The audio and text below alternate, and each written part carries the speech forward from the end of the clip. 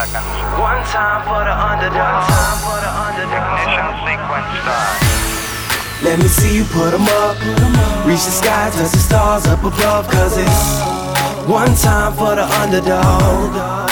One time for the underdog. I am Patrick Bet-David, your host of Valuetainment, and in this interview, I'm sitting down with Steve Wozniak, former founder of Apple, and he shares stories about Steve Jobs, how they almost went out of business, and how one founder at the beginning decided to walk away, and what that possibly ended up costing him. So thank you for joining us. Wow, it's incredible. It's been fun. Did you have fun last night with us, by the way? Had a lot of fun. I didn't realize that the alarm clock in my room had got set 4 hours advanced. So I woke up real early this morning. So I heard, a lot of times when we bring somebody in. But hey, let me say, though, listening to you speak and the speaker we had and the whole event and the awards, I have been to a lot of galas and award events for companies. I have never been to one as good as that. And watching you, I'm just totally sold because, what you have to do, you're talking about, it's that drive and wanting to do something to make a difference, and you really bring that out in everyone yourself. So Absolutely. So why don't we start off all the way to the back on how the whole thing got started? Why don't you just tell us how the story on how it got started from the idea to it being where it's at now? Sure. Yeah, I grew up so advanced in electronics and computers that I couldn't afford anything, had no money. But I could design any computer there was in the world in just a couple of days. And I just did it for fun. It was a hobby, and I wanted my own computer. I told my dad at one point, someday I'm going to have this particular computer of my own. And he said, how are you going to do that? It costs as much as a house. And I was sort of stunned because I was young. And I said, well, I'll live in an apartment. So I would rather have a computer of my own that I can just write programs on, even if it's just to play a game, just to solve a chess problem. And eventually what happened was I had a lot of luck doing some extremely exotic design things. I got into the early stages of arcade games, designing games like Breakout for Atari. And I just did that on the side. And I was working for Hewlett-Packard, designing the hottest gadget product in the world, the HP Scientific Calculators. Changed the world. Within about 5 years, there were no more slide rules sold. Every engineer, every scientist had to have one of these HP calculators, and I got to design them. I had no college degree, but they interviewed me, and I knew so much about it all that they hired me anyway. And while I was doing that, I was designing all sorts of little projects, the video games and terminals that I could talk to computers across the country. And finally, I realized the formula, the day had come, when you could buy low enough cost memory chips, low enough microprocessors that did enough. I figured out in my head the formula to building an affordable computer.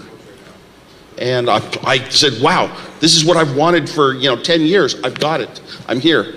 And so how did that lead to you and Steve? I guess the question would be, how did you Steve was a very good friend. 5 years before Apple even, we met because I had designed one computer and some executive gave me some chips to build it. And I was building it at a friend's house, and the friend introduced me to Steve. He said, both of you guys know digital electronics. So Steve came over and described projects he did at Hewlett-Packard, building frequency counters that had displays of digits, counting frequencies of things like guitar chords or whatever. And I told him what I had done, all my experience, and I was sort of like the top young designer you could ever run into in the times. And Steve was a leader. He was always trying to be one of those special few people in the world, the few that take the steps forward, and a Newton. He spoke of Newton and Shakespeare and things like that. And I know that he really wanted to be one of those people, but he wanted to find formulas to find a company and sell things. So every time I designed something really cute, Steve would come by and say, I know how we can sell it. So we were always a partnership selling my little projects. But the whole thing got started. I read the story about how you guys had this project underground, telephone, long distance minute. What was that all about? Telephone long distance. My third year of college at Berkeley, I read an article that I thought was just the most amazing fiction story ever about these clever engineers that were smarter than the engineers in the phone company, and they could set up their own little networks and find the bugs of the system and help Ma Bell correct them, and it was kind of honorable the way I read it. And Steve and I called Steve up halfway through the article and started reading it to him, and I said, there's something wrong. This article sounds too real, like real people, like real frequencies they're telling us about. We went down to a scientific library that day. I was going to start classes at college the next day. We went down to Stanford Linear Accelerator Center, And in those days, it was the high-end physics research place of the world. Smart people always leave doors unlocked. That's one thing I found. So we would drive in and we'd always find a door unlocked to get into the main building. They had a library. They had computer books. They had technical things. And we verified that this article was true. You could put tones into an American telephone and dial calls for free anywhere in the world. You gotta be kidding me. No, the system had that big of a flaw. So I was amazed. This is like, it's so amazing to know this. Nobody knows it. And I can show it off now. I can actually build a device and demonstrate it and show it off. So to me, it was more as a comedian. And bringing people's attention to this weird phenomena. So I designed this little box that would do it, and Steve said, "Oh, let's sell it." Okay, and we sold it. We both sold it in the dorms to people. And for a year, I thought I was kind of, my own phone calls, I would pay for them. I wouldn't use it to save money. But I liked exploring the network and being able to convince a Tokyo operator that I was a New York operator, and get her to put it over to London and around the world, and I'd call one phone and speak in one phone and come out the other one a second later. It was very weird back then. This is what I heard. Now, this is a story I heard. I heard you were a prankster. A lot of times you hear stories and you think people are so serious to build something this big, you got to be serious all the time. And I heard with that machine, you actually called the Pope. Yeah, I called Italy inward, I asked for Rome inward. I got to the Vatican, and they said it was 5:30 in the morning. I said I was Henry Kissinger. and then, so they said, well, it's 5:30 in the morning, call back later. And I called back at 6:30 in the morning their time.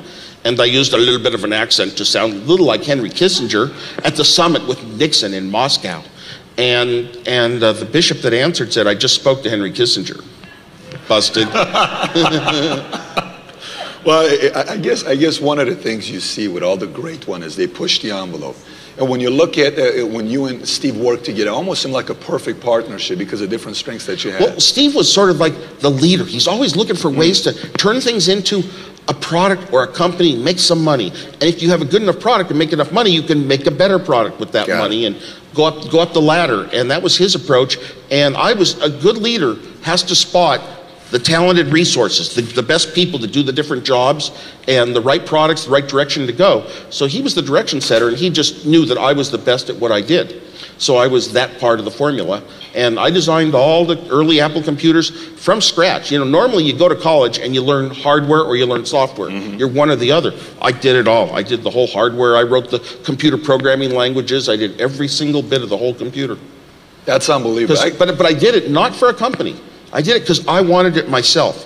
If you can convince somebody to want something inside for their own personal reason, they really see something that they want to do and they really feel it in their heart, that's when you get a lot more done than you can't motivate people with a high enough salary to do what you'll do when it's for your own self or to show off even.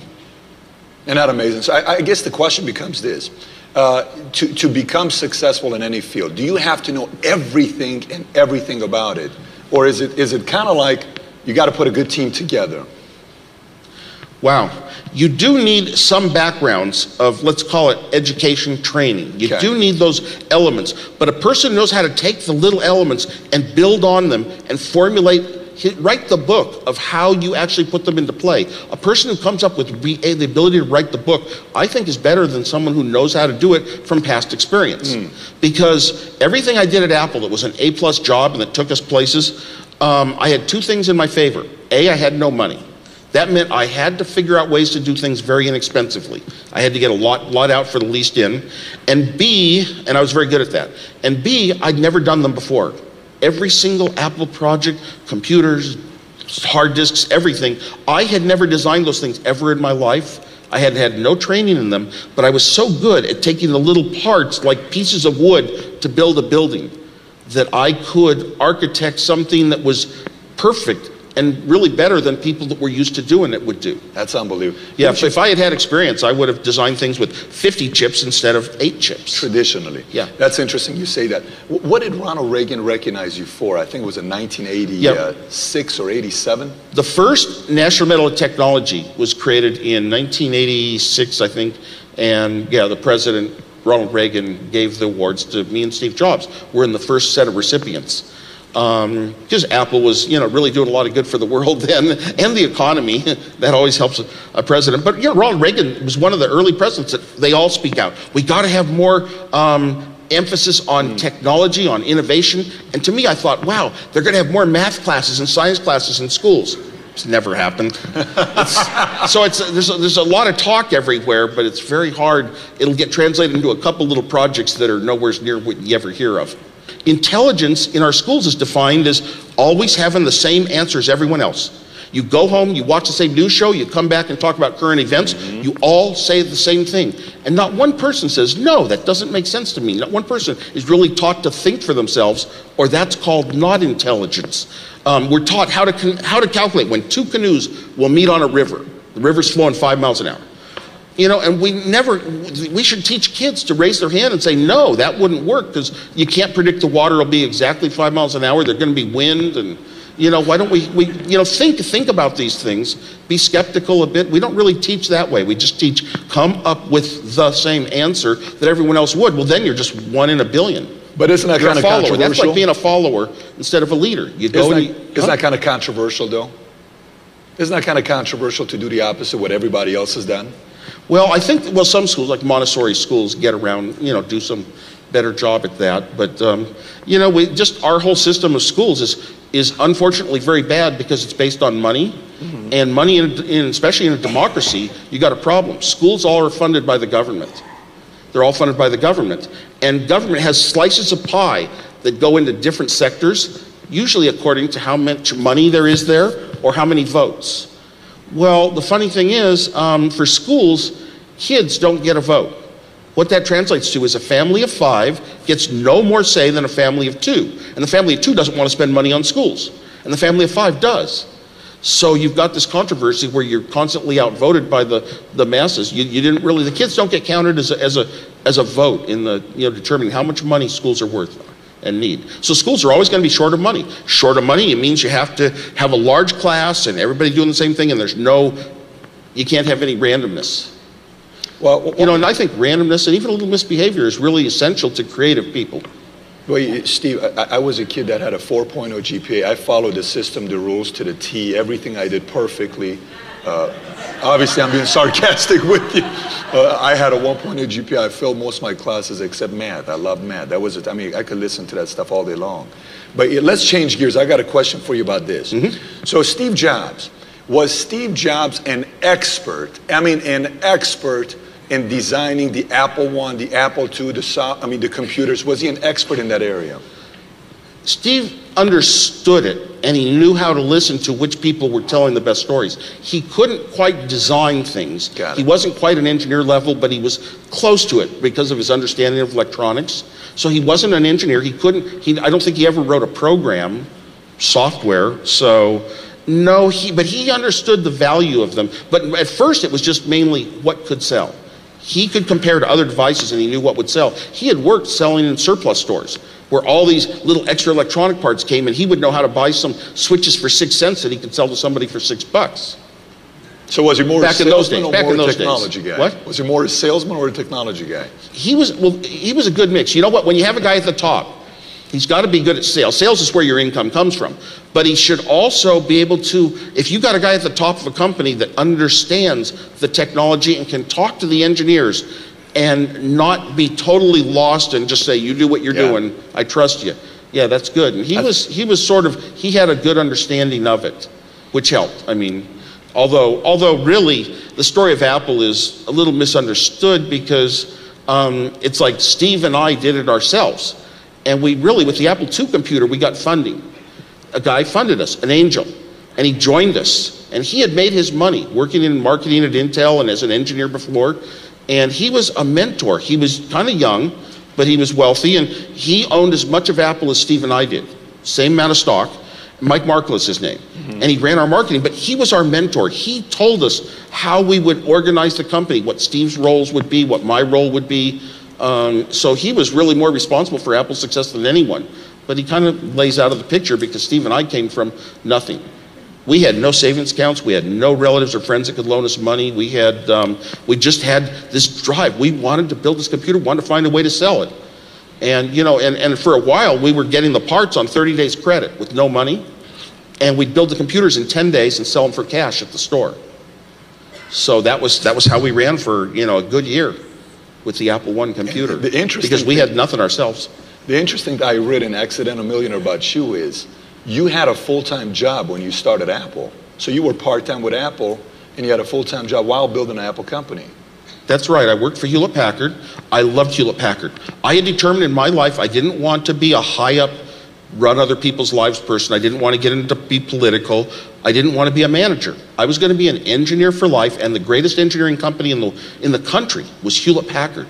Everyone was building products that other engineers used. I mean, that was my life forever. I would never leave Hewlett Packard. So I made sure when we came up with the Apple computers and Steve suggested starting a company, I tried to talk Hewlett Packard into doing it. 5 times they turned me down. 5 times they turned it 5 down. times. The first time I spoke of the idea of a little machine for $800, you could type your programs in and see them on your home TV, and they turned it down for some good reasons. Hewlett Packard couldn't have built the product the right way. When your company culture establishes your product has to be very boring and engineer strictness about it, you can't use normal things that normal people have, like a normal cassette tape recorder to store programs. So they really would have done the project all wrong, and eventually they did. Then when we got the order for instead we were going to sell little PC boards for $40 each at first. Then when we got the order to sell them with all the parts in, whoa, we're selling every one for $500. I got scared, so I went to Hewlett Packard's legal department, and I had them research what we were going to do, send it around to every Hewlett Packard division, and they all turned it down. All turned them down. They all turned it down. And then when we started a project in our lab at Hewlett Packard, right on my floor of the building, I went over and I said, calculators aren't my life, computers are. I want to be on this computer project you're doing. They started a computer project, a little microprocessor, just like I had used, a bunch of dynamic memory like I had come to use. They had 5 guys writing a basic language, and I had just written one myself. So I'd done it all, and I said, I'll do any menial job. I'll do a printer interface, a little dinky job, but I want to be on this project, and they turned me down.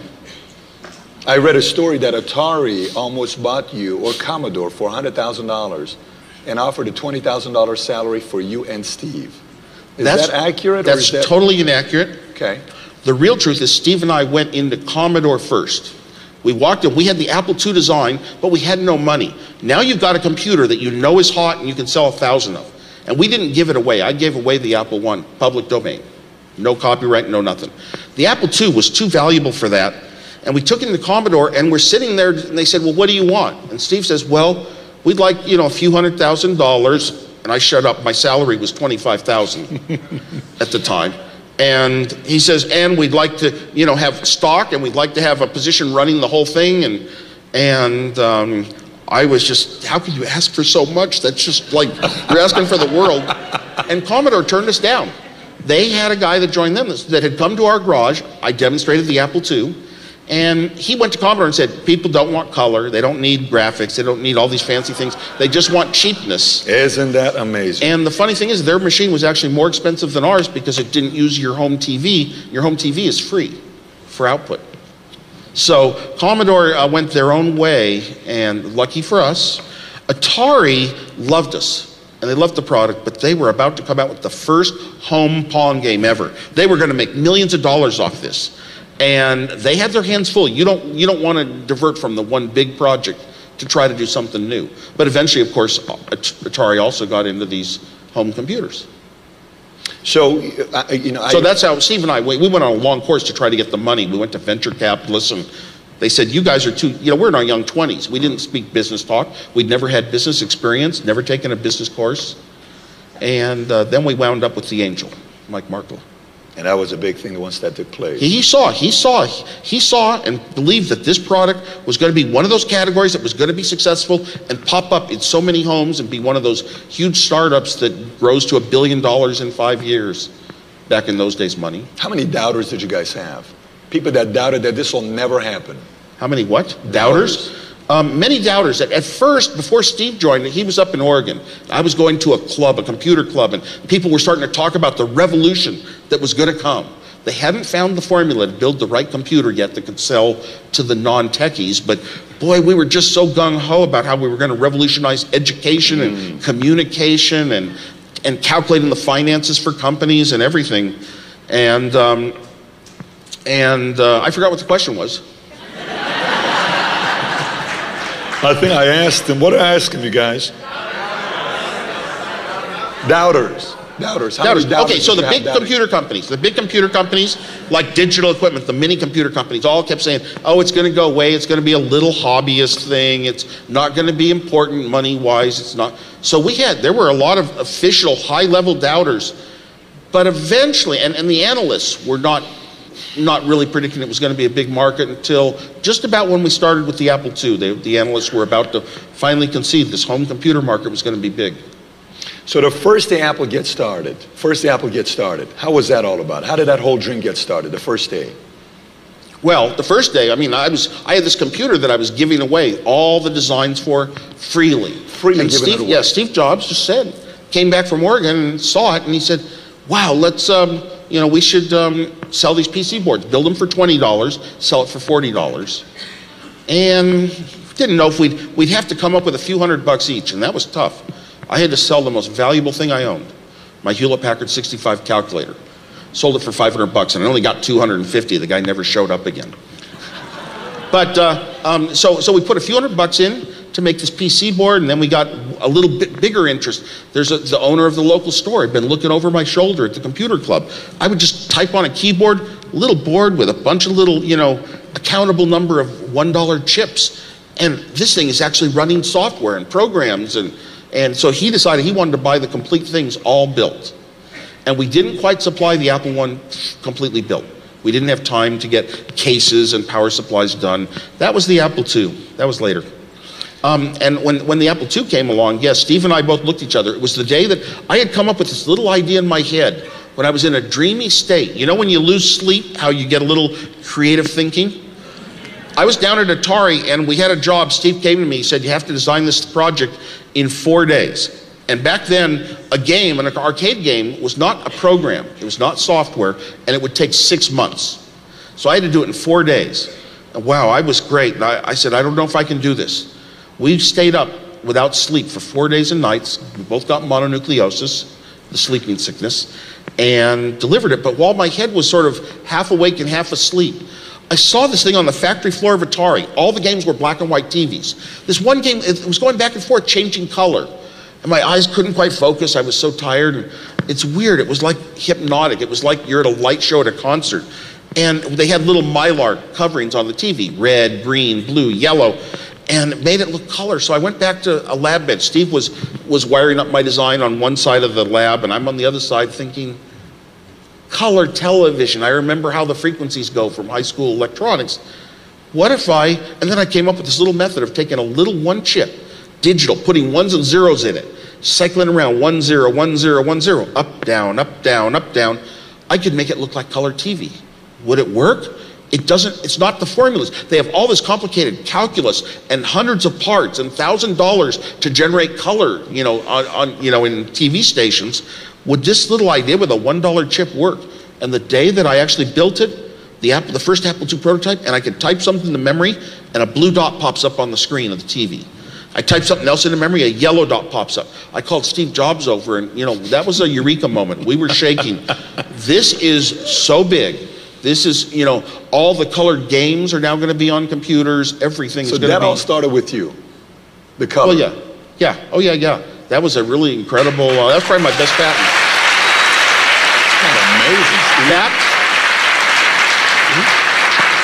Bringing color to the world. You're not in Kansas anymore. That's why we chose a 6-color logo for our first logo from Apple.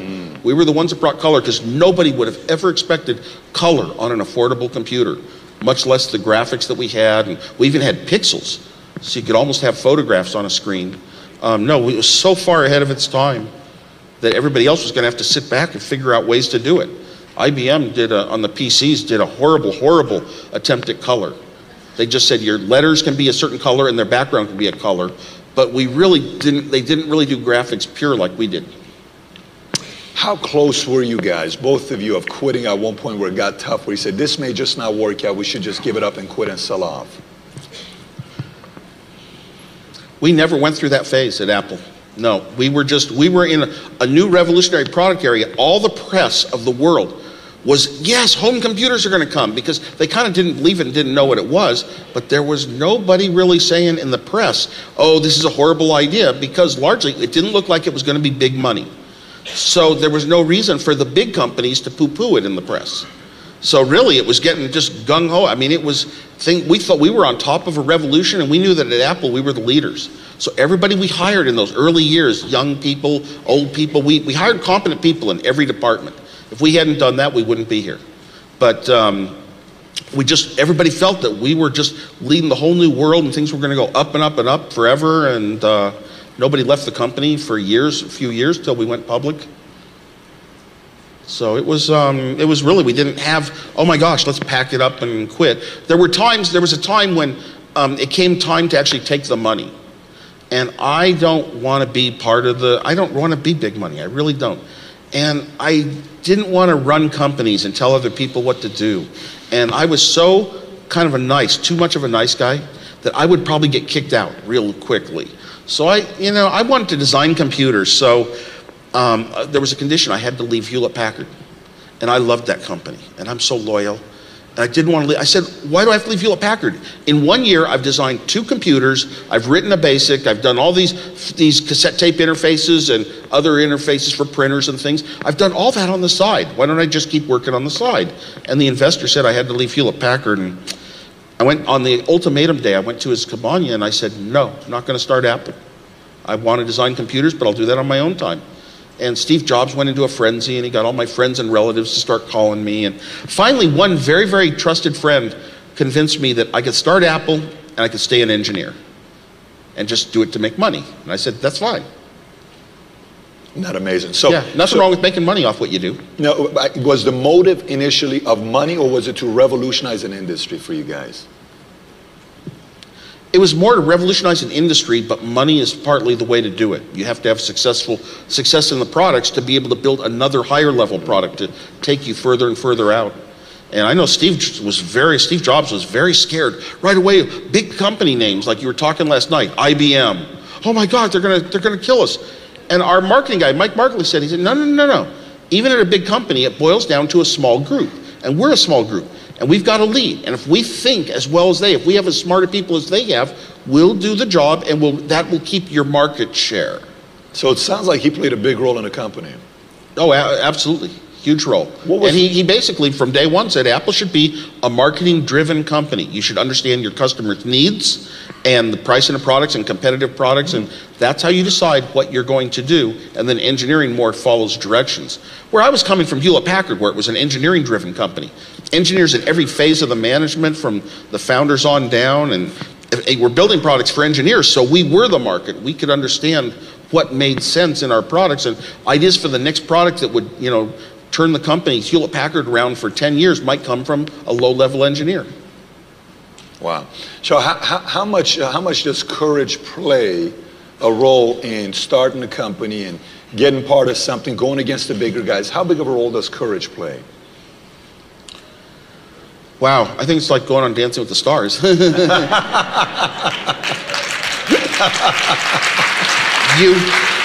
don't know if you can do it, and you're afraid to fail, but I'll tell you, that drives you to work harder and try harder than you've ever done in your life. You do have to be competent, and you have to seem competent. That's important. You have to appear competent. As far as, we didn't take really great risks. I mean, I sold my calculator. It was my most valuable thing, but I sold it for $500 in theory. And I knew that the next month we were coming out with the HP 67, a better one, and my employee price would be $370. So I didn't take a financial risk.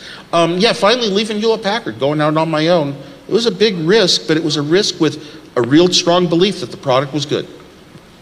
So when we see the company from outside, and we see Apple, and we're using our iPhone, our iPad, all this stuff that we use, when you first got started with the Apple, what was the work ethic like? I mean, how did you guys work with the hours and the sacrifices? How did that take part in this taking place? At first, we had really no such thing as hours. I mean, pretty much everybody was in full daytimes. Of course, when you're a programmer or an engineer, sometimes you don't have something fixed at 5 p.m., 6 p.m., 8 p.m., midnight, 2 a.m.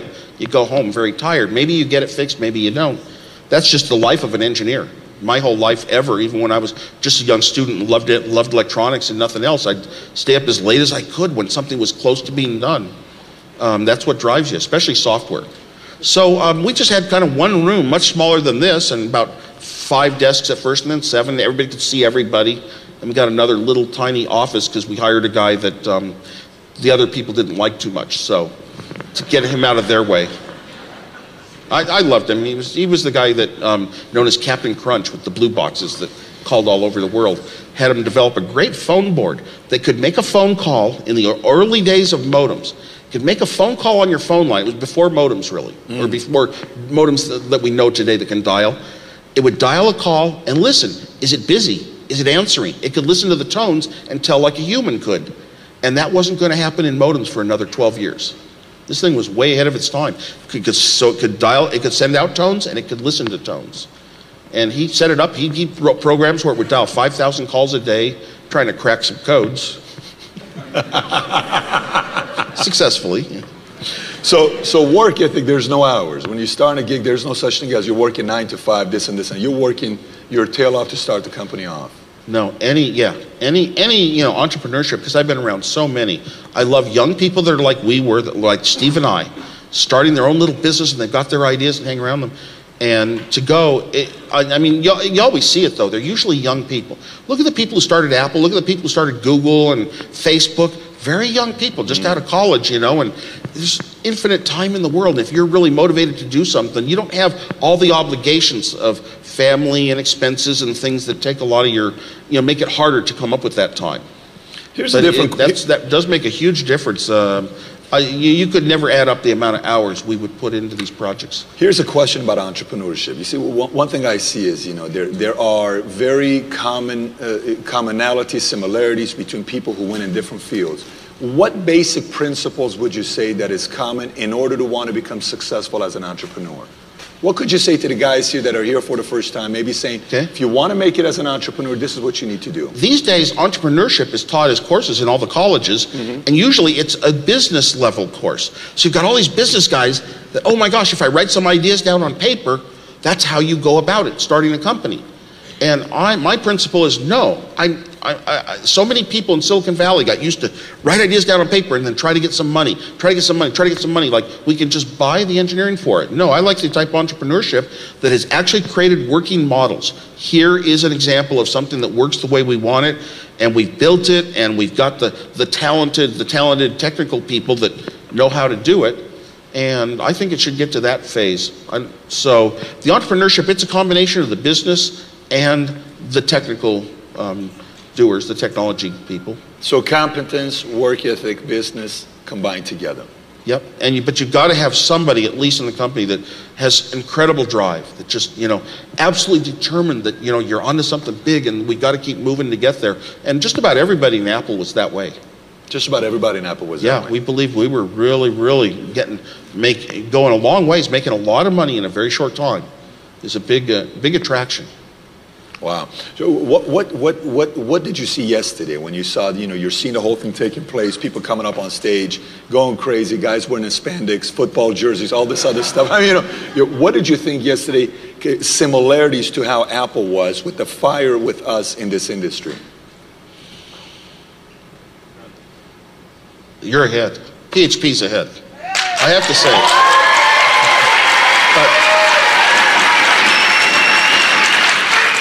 When we started Apple, we were a lot more subtle with, we didn't have award ceremonies for quite a while, and recognizing the people's accomplishments. There weren't very many of us, there weren't very many engineers. For a while, I was the one engineer. So there wasn't a place to recognize accomplishments. I guess your name could pop up on a patent was the most it would be. No, I like that. I was smiling heavily all through that thing last night because I was in the back so people could take pictures and I wouldn't be blocking the way. It was really, it was really good to see. I really hope that everybody out there is a real come-through star, and I think you got to believe in yourself. You got to believe that you've got the talent inside, and then you've got to actually present that. You got to believe it, not just pretend it. So you mentioned one thing. You said we recruited people to come on board that all were good at what they did. So recruiting was very critical for the success of Apple. We did some recruiting. We lucked out by having a few good people around us to begin with. Our funder was incredible at marketing, whereas all these other little hobbyish companies didn't have anybody, his caliber at all. And, my excellence in engineering was well known. But then when we hired people, we looked around. We needed a guy that runs the operations. He's the guy that when things aren't getting done and need a little attention, he gets on their backs and makes the phone calls, makes sure they get busy so that parts of the company don't hold up. Mike Scott was our president from the day we started till the day we went public. You never hear his name, but that was an incredible experience.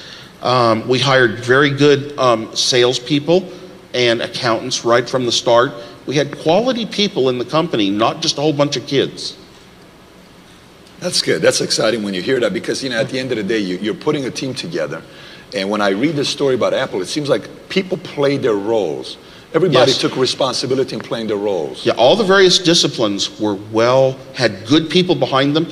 And then I looked back after just a couple of years, why is Apple going so well? And all these other companies, every single other one that started in our little homebrew computer club faded away. Why? What was the difference? And really, we had the good people in all the different categories you need. That was probably the main thing for a startup. Absolutely. That's great to know. I watched one of your interviews in 1984, and you were at your home. You had your 3 dogs with you. And in this interview, you said this. You said, perhaps once a decade, a very large market, new market, comes from zero up to billions of dollars within a few years. A new group of people come out, right? You said this in an interview. So when these groups come out, what are some of the commonalities these groups have in common that go from zero to $1 billion? I'm not talking about the groups of people as much as I am about the industry. A new industry gets formed, and it might be, color television, and something comes along. Personal computers came along really with Apple. And when that whole market, the whole market expands so great, that's when companies can join the big leagues in a very short number of years. Did you guys initially think you were going to become the big leagues and become this $30 billion company? I mean, powerhouse worldwide. Was that something that you knew this was going to happen, or was it a vision you casted saying, let's see if this is going to take place? Well, if you asked us a question back then, are you going to be $30 billion in 2010? Whatever, I think I would just invoke exponential laws, or and say, of course we will, because money will deflate. Or there's a lot of different ways to come up with that. But we truly believed within 5 years we would be huge, that there would be computers in every house, that we were going to be one of those companies that doesn't go away, doesn't get consumed by others. We were very individualistic and proud of what we'd done, and boy, now I realize how lucky, how rare that is. Yeah, an awful lot of good companies start out and they seem to have all the right pieces and formulas and still drop off, and it's hard to say why. It's even hard to say why MySpace and Facebook. It sure is. You look at the stories of computer. In the book Accidental Millionaire, it talks about how computers back in early 1900s, the one that was designed, the number they said is 40 tons roughly. And when they turned it on in Philadelphia, the lights in the entire city went down when it would turn on this computer. To go from a computer that's 40 tons to come and make a PC, that's doing the impossible. You got to be a little bit crazy to think you're going to do something like that. A little bit, that's true. But the world was going down to where the computers were getting smaller and smaller, using less and less power, doing much more work due to advances in technology. The vacuum tubes of the old days took a lot of power. I've got a watch with vacuum tubes in it, and they run on 140 volts. Can we have the camera zoom in on this, by the way? Can we have you guys got to see this phone. Let's have the camera zoom in on this watch. Yeah, when I turn my wrist, it displays hours and minutes. The little 3-volt battery is boosted up to 140 volts to run those vacuum tubes called Nixie tubes, which are the display. And so in the old days, things were high powered. The televisions got hot. You took the tubes down to the grocery store when they burned out. I mean, that was part of our life.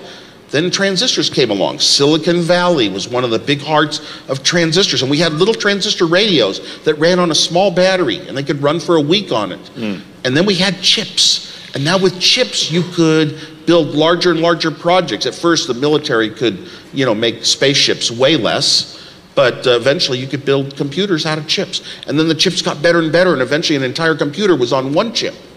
and all you had to do was design I/O stuff around it. And so everything got shrunk and shrunk and shrunk, and today we have the iPhone. And it's obviously 1,000,000 times the computer and 1,000,000th the power. It's unbelievable. Yeah. It is unbelievable.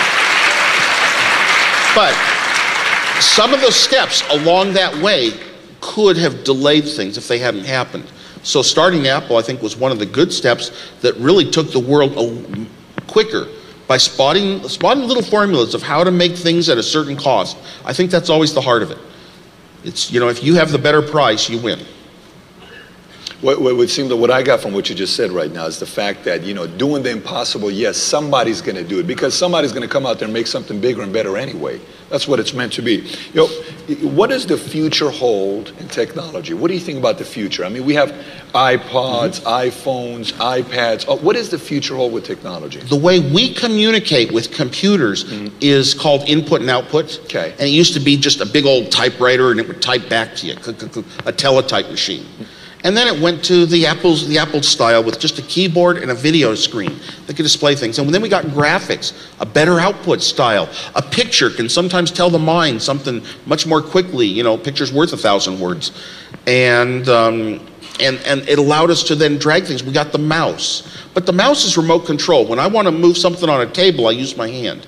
The mouse was a remote control still. It was a little more human, but a little not perfectly there. We tried to make the computer world seem more and more like human paradigms. I have a screen on a computer. We started calling it a desktop because everyone has a desktop. It's familiar. We were trying to make these computers friendly to the person that's afraid of computers, afraid of the word. And these days, now we've got the touch screens.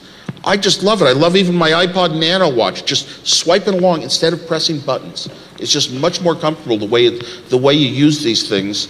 And I don't know why. The body actually, when it feels good about something, I prefer it. And sure, somebody can type things on their BlackBerry, whatever, and do it just as fast, but I don't know. There's a thing that you enjoy the way it works. Now, what I enjoy the most these days, though, is on all my smartphones, both iPhones and Androids. I enjoy where I can speak commands into them because I don't have to think. I don't have to think, how do I do this? Where is this little program? What do I click to put it into a certain mode? And then what do I click to put in some data? I don't have to do that. I just speak to it. I'll speak to, call Janet Mobile, or I'll speak, navigate to Ruth's Chris Steakhouse in Las Vegas, or make a reservation for Ruth's Chris Steak on the Apple. I love using the Siri assistant. Make a reservation for 6 people at Ruth's Chris Steakhouse in Las Vegas at 8 p.m. Tuesday night. And it does it all, and I just have to press one little confirm button. It's all done on the web. And so this world's getting more and more to the speech recognition being better and better. What's the largest lake in California? And I get the answer. I didn't have to go into Google and type things with my finger or my keyboard. I really love doing that. What's your thoughts? So I think eventually we're going to be speaking almost everything to a phone. And maybe every single program app that you'd like to use on your phone will include its own little speech dictionaries. So you'll just have to say the name of an app and then tell it what to do in its own dictionary, so that the same phrase doesn't have to be, you don't have to memorize a billion phrases. You've got infinite things that it can do. I don't want to get into that.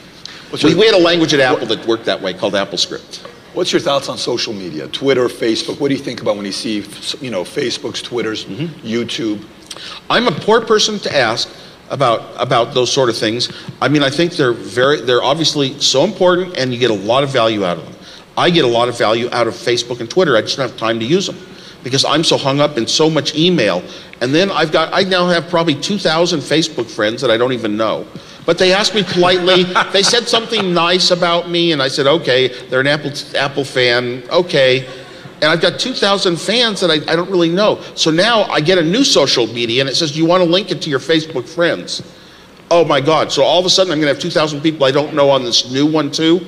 No, so I have to leave those links out, and those links are very important for normal people to be able to link all of your social worlds to each other and include them. Like I might go on to just something that sends birthday cards. Do you want to link it to your Facebook? No, I don't. It's too huge. So I have to avoid those things a bit. And at first it caused me to think, well, they weren't really doing anything new that we didn't have before. We had web pages, We had email, we had interactions online, we had a lot of chat methods. So, what is it? It's just sort of a nice holding place. If you think back 15, 20 years, AOL. AOL, when it started, it was Macintosh only. But AOL was the first one that brought graphics to this kind of a world. But you were in your own little private world with your friends, your people, your buddies, and your little chat rooms. And it was a very similar environment back then, which is probably why it was so successful in its day. Let's switch gears and let's talk about Ron Wayne. I read an article in the LA Times when you guys got started, and initially because you were younger in your 20s, the industry may not take you seriously, so you bought somebody who was Ron Way experienced. I think he was an Atari guy, and you made him a 10% owner initially, and you were 45, Steve was 45, and 12 days later Ron comes back and he sells off his 10% saying, I want to sell it back to you for $800. That 10% today would be worth $22 billion if he was still there. What happened with Ron Wayne? What was that story about? I don't remember if 12 days is right, but Steve came to me at one point and he said, okay, I finally, Hewlett-Packard had turned me down, and we're going to start this company to make these little $20 PC boards and sell them for 40. And he came to me and he said, look, there's this guy, he kind of respected Ron's thinking. Ron was one of these arch conservatives reading all the conservative books of the time, Today he'd be considered a wacko. But it makes him sound very authoritative, and he had so much experience in companies and having stock in some companies and getting screwed by the executives and knowing how these things work. And he attracted Steve Jobs. So Steve said, well, we can hire him, and he'll do a manual for us. He's good at doing manuals. He sat down to a typewriter and typed out our partnership agreement, all the legal phrases and words, and I don't know how a person knows how to do that. He was incredibly talented. He drew the sketch, an etching by hand of Newton under the apple tree for the cover of our first Apple I manual, and he was great. I know he was with us more than 12 days though. And so Steve's proposed that Ron would have 10%, so that if Steve and I disagreed about something, Ron could resolve it. And I met Ron and was, so impressed. He knew all these different things, and he referred me to a bunch of books, and when I got home, they were kind of trash to me. None dare call it treason and that kind of stuff. But I really respected his ability to think and to resolve things the right way. So that was his purpose. And then what happened was we got this order out of thin air to build computer boards with parts on them and sell them for $500 each, a $50,000 order. And like I said, my salary, $25,000. This was scary stuff, because now we're in big business, and I don't want to make Hewlett-Packard think I'm doing something behind their backs. Well, what happened was we'd get the parts on 30 days credit, build them in 10 days, as I said, deliver them to the store. And Ron Wayne figured out that what if something goes bad and we don't get paid? Then who owes the money on the parts? Well, it turns out that Steve Jobs had zero bank account. I had zero bank account, no savings account, no nothing. None of us had any wealthy friends. So Ron Wayne, all of his money would be at stake. So he was taking the 100% of the financial risk for 10% of the company, and it was too flaky, and he sold out. He didn't have a vision. There was a big picture, but it was so early with just the Apple I. It was hard to see where Apple would go. The Apple II really changed the story, and that came about 3 months later. So it takes a little bit of But I think Ron was with us for a few months. He was with you for a few months. Yeah. So what was his reason for quitting outside of that? Did he have outside influence that said these guys may get sued, these guys may be out of business, these guys may have this? I never heard a reason for Ron quitting. Steve just told me he wanted to sell out. And he walked away from it. I'm guessing his reasoning would have been good, and he walked away from it, and very happily. And so is he an Apple fan? I guess that'd be a question. Every time he looks at Apple, that's $22 billion right there. I actually talk to him now and then, and he's a little bit on the poor side, so he can't always afford Apple stuff. Yeah, that's actually what it said in the article. Yeah, it said in the article he now collects stamps and sells coins to supplement his Social Security income. And you hear a story like that, you feel bad because the opportunity was so. But that's so common in other industries as well. People hear a story, they come in, they want to be a part of it. Last minute, they get afraid, and they want to walk away from it. Well, let's talk about this last thing, because I know we only got a few minutes here, and let's wrap it up. When did you know, Steve, that you were there with the big boys. You were there where your competitors started saying, okay, you got to be careful with Apple. When did that happen where you guys kind of said, okay, I think we're getting there? Well, what happened was the first killer app, a spreadsheet, came out. And then a spreadsheet made this computer so valuable to any small businessman. Calculate all your income and expenses month by month by month, make a change and see the bottom line months later. That, all of a sudden, the sales shot up 10 times. We went into, heavy overdrive to ramp up, and within about a year of that, we had the floppy disk come in. Now we've been in business 2 years, and we were just selling so much that our stock wasn't on the market or anything, but its value was pretty huge. Steve came to me one day and he said, you realize that our stock is worth more than our parents have made in their lifetime? And that was still a very early day. A year later we went public, and that was a huge thing. So, pretty much you know it by the money, how big you are. But of course but nobody ever said there was for many, many, many years, there was a better computer in that class than the Apple II. And you said you did the Apple II computer, right? Yeah. I'm glad you brought that up because I have a surprise for you. We actually have an Apple II computer. If we can have it come up here, guys, if we can bring that Apple II computer up here.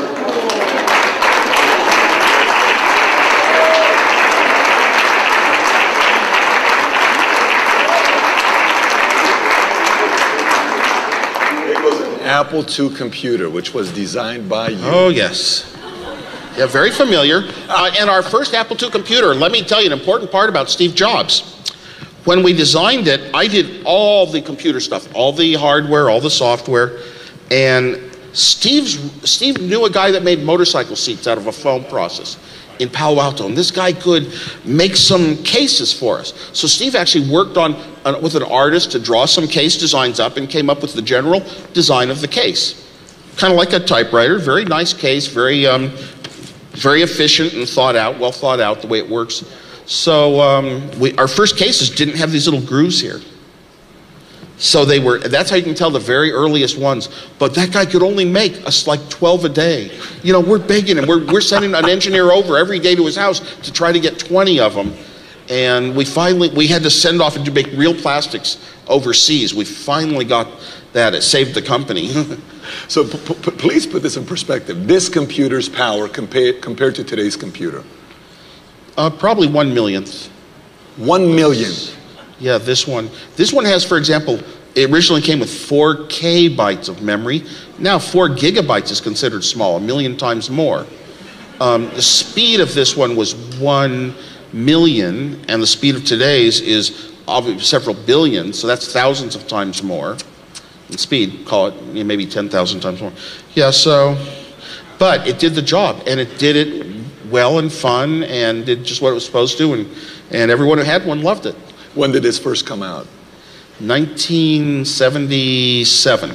We put this out. I designed it in 76. 1977. Yeah.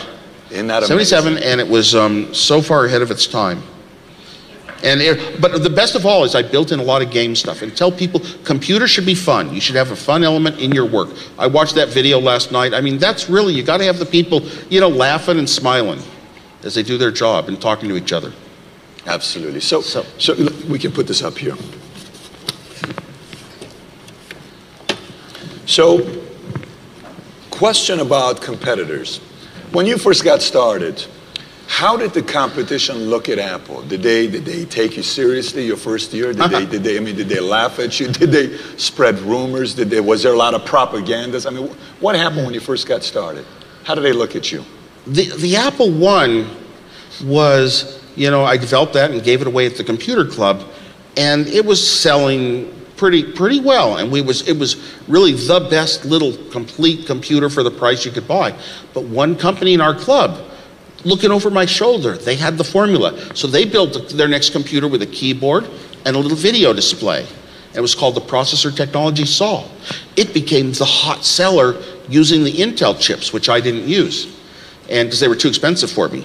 So it became the hot seller, selling up to 1,000 a month for a brief period. And then we had the Apple II, which we knew was 10 times the computer. That was color, that was graphics, it was games, it was really everything, and we knew we had the hot one, so we knew we'd sell 1,000 a month of it. And we really have no competition for quite a while. You know, So you had it no was probably competition for quite 1 a to while. 2 years. Yeah, we had a couple of early competition products, but like I said, they were just cheap by comparison. They didn't have color, they didn't have graphics. They were limited. Their memory, you couldn't expand it. I built this thing the way computer people build computers. You can increase the memory. If you don't have enough, you can add more. If you need, think of a device like a floppy disk, you can add a card connected to a floppy disk. So they weren't expandable, and what happened was when that program, the spreadsheet came out, VisiCalc, this is the only one of those computers, the 3 of them that existed, that had enough memory to run it. So they had to write it for this computer only. So basically everybody else had to go back to the drawing board and make computers that could add floppy disks and things and could add more memory. So that was a big lead for us. Just an accident too. We hadn't really thought we're gonna make sure that we don't have to that we're well ahead of the competition because of this. We just lucked out. That's so interesting. Yeah, but then later on competition, once Apples were really selling, IBM was the first major competition. And when they got into it, they had this huge marketing arm that went into every big organization in the world and selling big mainframe computers, but it was easy for anybody to buy an IBM. You never get fired for buying an IBM. So when they came out with their PC, it was very easy to get huge sales. And eventually, it took a few years, but eventually they surpassed the Apple II. In sales. That's exciting. So to wrap it up here, we only have 2 minutes and something seconds here. The people that got started initially with Apple, that did their parts, that played their roles, all of that stuff. With the success of Apple, how many people ended up becoming financially independent simply because of Apple when they got started first couple of years? Hard to say. I think a lot more become financially independent now because if you get a high up executive job in a big company, your salaries now are gung-high. But when we were a startup, well, there were 5 of us that really ran the company for the first 3 years. And we pretty much had, almost all the stock. So when we went public, that was what I didn't feel right about. I felt that everybody who'd been around us was a part of helping. I came from Hewlett-Packard. And they had profit sharing. Every quarter, a certain amount of the profit was given to the employees as stock because you as an employee should feel like an owner of your company. And I felt that so strongly, so I gave away a lot of my own stock to almost everybody in the company in marketing, engineering jobs, a certain level of job. And then I gave huge amounts to a few key people, young people that were in high school that helped enthuse me and helped write code with me in the early days. Wouldn't have gotten to where I got to without them. And I felt they deserved a part of it too. They shouldn't be treated like they aren't worth anything. Awesome message. Commercial, 1984, Super Bowl. You know which one I'm talking about? Yes. What was I look at that commercial, I get fired up when I watch the commercial. Yeah. Tell us a little about that commercial. Okay. I had a plane crash. I'd gone back to college to get my degree. And Steve Jobs, I was over one day, and Steve Jobs called me over to the Macintosh building and said, "You got to see this." Puts a big pneumatic tape in the player and keys it up, and it goes through that 1984 commercial, and I've got to assume that almost everybody's seen it, where the young track lady with a red outfit throws an anvil, and there's a big screen on the television saying everybody has to think the same, kind of like the IBM world. Everybody has to have the identical thought. Contrary thoughts will not be tolerated. And she throws it and it explodes, and everybody's just gasping. They say a new world is coming. Oh my God. That was the most incredible thing I'd ever seen, the most incredible piece of science fiction. And to describe a company, Ridley Scott had done it. And I said, "Oh, we're going to show this at the Super Bowl." And Steve said, "No, the board voted against it." I said, "Why?" And he said, "Well, they had some problems with the meaning, and I didn't get that." He said, "And it would cost $800,000. I said, "Well, by then, Steve and I were worth a bit, maybe a couple million each." And I said, "I'll pay half of it if you'll pay half, and we can still show it." And we should, because this is us. And I was so naive, I thought that's how things got done. But eventually it did get shown. The agency that developed that commercial, they deliberately didn't sell off their Super Bowl time. They kept saying, "We can't get rid of it, we haven't been able to unload it," but they were really making sure it didn't go. And so we showed the commercial, and that was very lucky. It was it's still rated the best commercial ever. Hands down, for taking over a traditional industry, which is exactly what we want to do with PHP. Steve, thank you for joining us here and coming on and spending some time with us. Honored to be part of it. Absolutely. Thanks everybody for listening. And by the way, if you haven't already subscribed to Valuetainment on iTunes, please do so. Give us a 5-star, write a review if you haven't already. And if you have any questions for me that you may have, you can always find me on Snapchat, Instagram, Facebook, or YouTube. Just search my name, Patrick Bet-David. And I actually do respond back when you snap me or send me a message on Instagram. With that being said, have a great day today. Take care, everybody. Bye-bye.